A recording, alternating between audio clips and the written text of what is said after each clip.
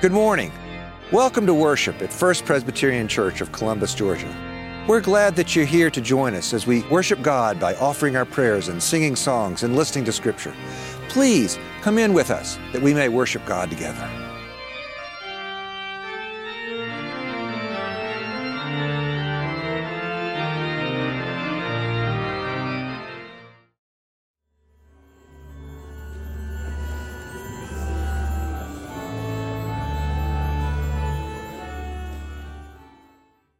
The first lesson this morning comes from the book of Deuteronomy in the Old Testament.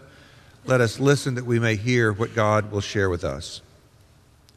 For the Lord your God is bringing you into a good land, a land with flowing streams, with springs and underground waters welling up in valleys and hills, a land of wheat and barley, of vines and fig trees and pomegranates, a land of olive trees and honey, a land where you may eat bread without scarcity, where you will lack nothing, a land whose stones are iron, and from whose hills you may mine copper. You shall eat your fill and bless the Lord your God for the good land that he has given you. Take care you do not forget the Lord your God by failing to keep his commandments, his ordinances, and his statutes, which I am commanding you today. When you have eaten your fill and have built fine houses and live in them, and when your herds and flocks have multiplied, and your silver and gold is multiplied, and all that you have is multiplied, then do not exalt yourself, forgetting the Lord your God, who brought you up out of the land of Egypt, out of the house of slavery, who led you through the great and terrible wilderness and arid wasteland with poisonous snakes and scorpions. He made water flow from you from a flint rock and fed you in the wilderness with manna that your ancestors did not know, to humble you and to test you, and in the end to do you good. Do not say to yourself, my power and my might of my own hand have gotten me this wealth, but remember the Lord your God, for it is he who gave you power to get wealth, so that he may confirm his covenant that he swore to your ancestors, as he is doing today. The word of the Lord. The second lesson this morning comes from the Gospel of Luke, an encounter that Jesus has on his way to Jerusalem. On the way to Jerusalem, Jesus was going through the region between Samaria and Galilee. As he entered a village, 10 lepers approached him, keeping their distance. They called out, saying, Jesus, Master, have mercy on us. And when he saw them, he said to them, Go and show yourselves to the priest. And as they went, they were made clean. Then one of them, when he saw that he was healed, turned back. Praising God with a loud voice, he prostrated himself at Jesus' feet, and he thanked him. And he was a Samaritan. Then Jesus asked, Were not 10 made clean? But the other 9, where are they? Was none of them found to return and give praise to God except this foreigner? Then Jesus said to him, Get up and go on your way. Your faith has made you well. This is the word of the Lord.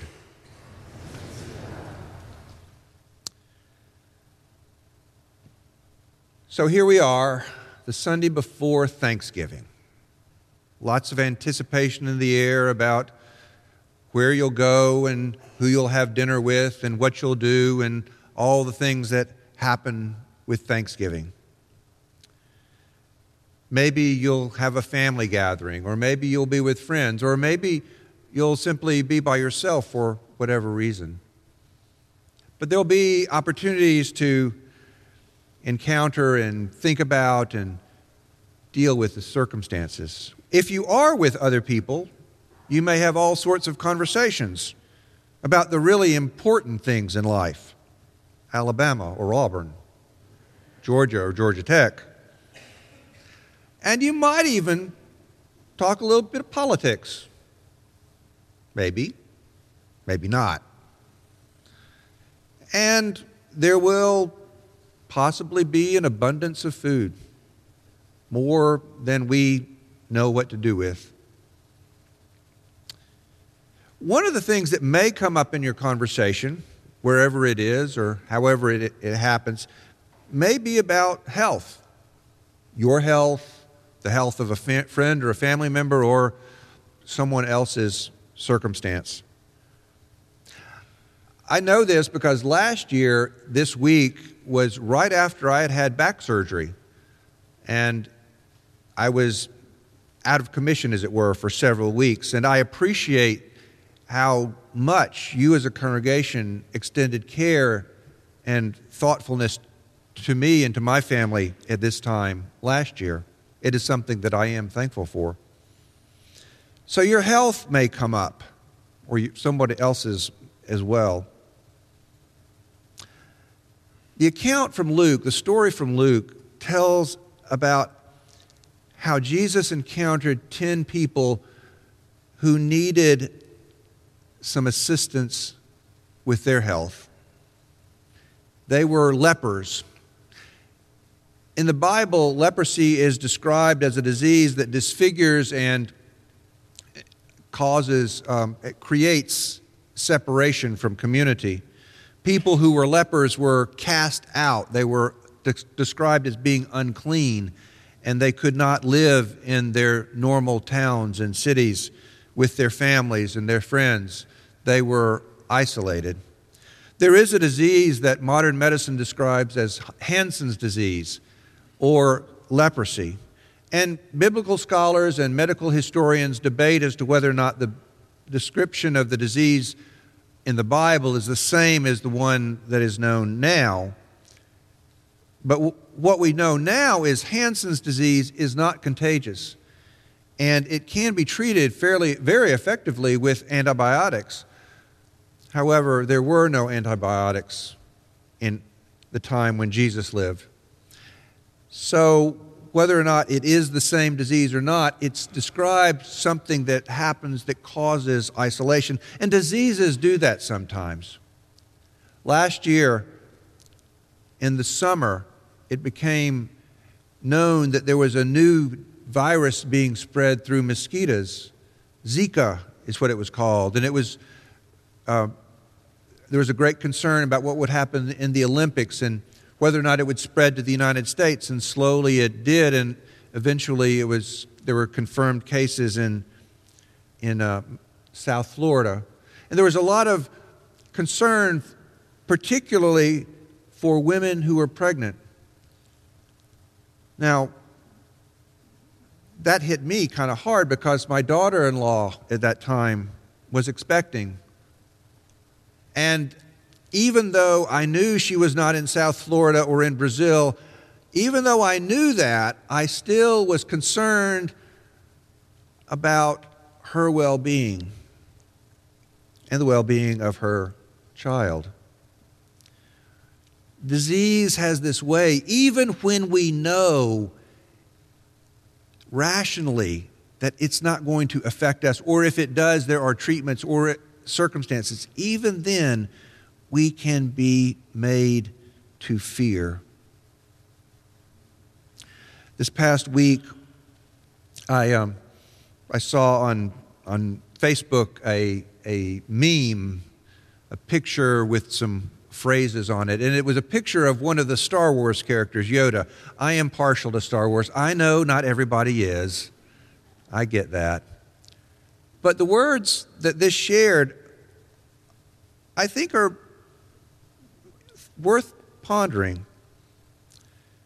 Fear leads to anger. Anger leads to hate. Hate leads to suffering.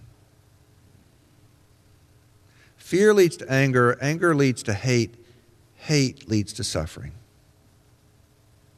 Yeah, when we are fearful, it is not unknown for us to become angry at a person or a group of people or a circumstance that we may or may not have anything to do with. We are angry with them. And when we begin to be angry, there are times when that anger bleeds over to a personalization, to a demonization, and a hatred of what that person or that cause represents. and hate can lead to suffering. Think about this with diseases, not just with Zika, where I know and you knew that the chances that my daughter-in-law would be threatened were pretty slim. But other diseases that we fear about. A number of years ago, Ebola was known in parts of Africa. Now, every time you go to the doctor, you are asked whether or not you've traveled outside the United States the last 3 months or so, because there's a whole host of diseases out there that can be transmitted. And as people come and go with increasing frequency and ease, things can be brought back even when we are unaware.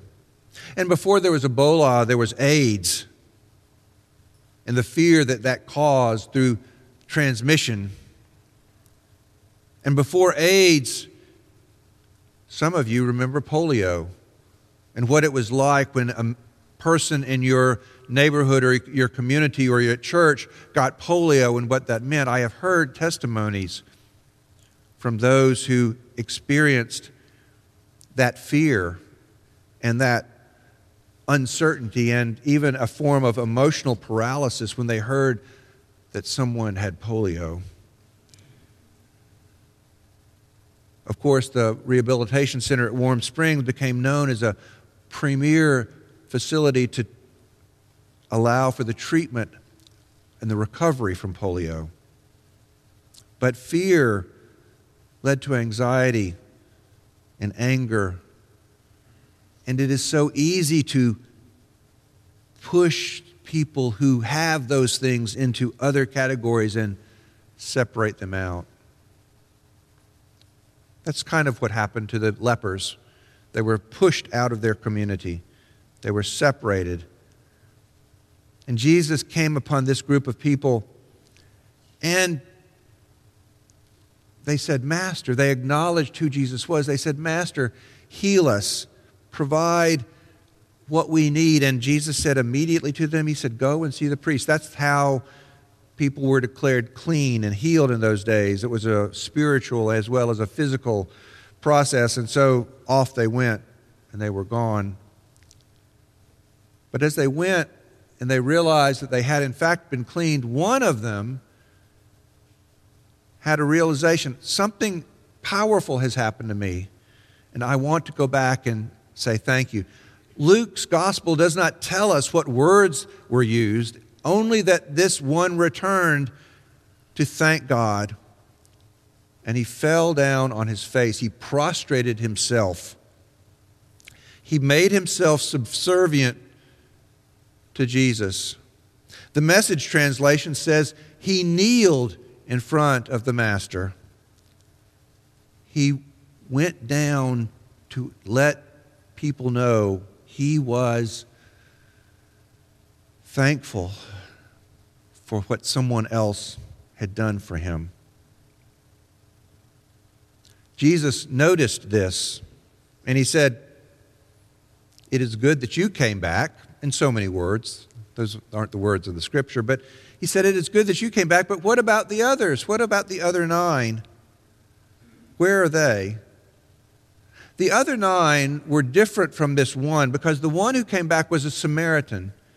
Samaritans were religious cousins of the Jews of Jesus' time.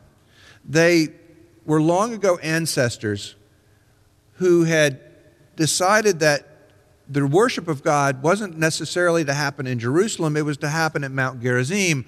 And they thought it was okay not to adhere to portions of the law about intermarriage, and so they married people of that community. And the Jews looked down on them. They despised them. They looked at the Samaritans as being unfaithful and tainted people. And so this man was healed not simply from his disease, but he was also made whole by being accepted by Jesus, because the healing went to everyone. It did not depend on your religious and your spiritual pedigree. it was received by all 10. So who are the people in our world that we think of as Samaritans? Who are the unfaithful and the tainted people that we deal with? It used to be that if there were a wedding and the man and the woman being married, were of different faith traditions, that was kind of scandalous. You know, a Protestant and a Catholic marrying together, that was just, whoa, I've heard that caused a lot of friction. Today, we accept that, and we affirm that, and we lift that up in appropriate ways. Today, I saw an article or story recently that said it is more likely that people will get upset if their child is marrying someone of the other political party than they will be if they are marrying someone of another faith. Yeah. Mom, Dad, I want you to meet, and they are, you fill in the blank. Yeah. Awkward. But we lift that up and make that a hard thing. I'm not sure that really gets into the category of who the Samaritans are or not, but it pushes us in that direction when people who are unlike ourselves, they don't have the same whatever, but they are different. Jesus is really sort of giving a lesson in reorientation and challenge. And he says to us, it's a way of understanding Thanksgiving. You recall the story of the first Thanksgiving? The Pilgrims, a group of 100 or so individuals who set out from England to settle in the New World, as it was then called. They ended up on the shores of Cape Cod in Massachusetts in November of all times. And they, as a community, made it through that first winter. The story is, though, half of them died. Half of the community of pilgrims at Plymouth were dead a year later. And that's when the Patuxet tribe, the native tribe around there, invited them to a harvest festival to celebrate the food that had been raised and the meat that had been hunted. And so they were able to have their bounty provided for them, even though half of them had died. But they were thankful. They were thankful for what was there and what they had received. Sometimes it is only after great suffering that we begin to understand the things for which we are thankful, the things for which we do have bounty in. How is it, though, that we do gain this ability to say thank you? Sometimes we say we are taught it, and indeed we are. I have known any number of families, and I've experienced it myself, where children are sat down and told how to write thank you notes. You may have experienced that too. There's always a little bit of awkwardness that's involved with that, and I can see heads bobbing back and forth. You know what that's like. But there is something to that we are taught how to say thank you and how and what it means for that to happen. We are taught thankfulness and we experience thankfulness in different ways, at different times, to different magnitudes, but they come to us and they grow in us. Methodist pastor Barbara Scholes suggests that the healing of the 10 lepers reminds her of Helen Keller's awakening. Helen Keller was born in 1880 in Alabama, Tuscumbia, Alabama. When she was a little over a year and a half old, she had a disease, and it left her blind and deaf. But her parents, particularly her mother, did not give up on her and sought ways to try to provide an education for her so she could communicate. And so when Helen Keller was 7 years old, Anne Sullivan came to be her teacher. And they developed a lifelong friendship. And the way that Sullivan did this was she tried to teach Helen Keller words by describing the object. She would put a mug in her hand and spell out the letters in her palm. And this was very frustrating. And initially, Keller rejected this. And in fact, the story goes, she took one of those mugs one time and threw it down in disgust because she was absolutely frustrated. She did not understand what was happening. But later on a day when Anne Sullivan was pouring water over her hand, Keller described that event later on as saying, "Suddenly I felt a misty consciousness of something forgotten, a thrill of returning thought, and somehow the mystery of language was revealed to me. I knew then that W-A-T-E-R meant the cool, wonderful something that was flowing over my hand. That living word awakened my soul. It gave it light and hope and joy. It set it free. There were barriers still, it is true, but barriers that could in time be swept away. Everything had a name, and each name gave birth to a new thought. Every object that I touched seemed to quiver with life. That was because I saw everything with the strange new sight that had come to me." Even when we say thank you, at the most superficial of levels, or what may seem to be superficial, we are acknowledging a deep core of life within us that makes us quiver. It is an awareness of something that is beyond what we know. It is an awareness of something which changes the world, and it changes us. This week, as you gather in your encounters, whatever they may be for Thanksgiving, I encourage you to think about the things in life for which you are grateful, the things that have made a difference, the things that make you quiver. Write them down and share them with somebody. Or maybe even when you sit down at the Thanksgiving dinner table, have one strip of paper at each place setting and write down that one thing. And then if you're with a group of people, put them in a hat, toss them around, and have other people read what you're thankful for, so that together your family or your community may share thankfulness in a special way. This is the day the Lord has made, the psalmist said. Let us rejoice and be glad in it. May we share God's thankfulness with each other and with the world. Amen. It's been a privilege to join you this day in worship.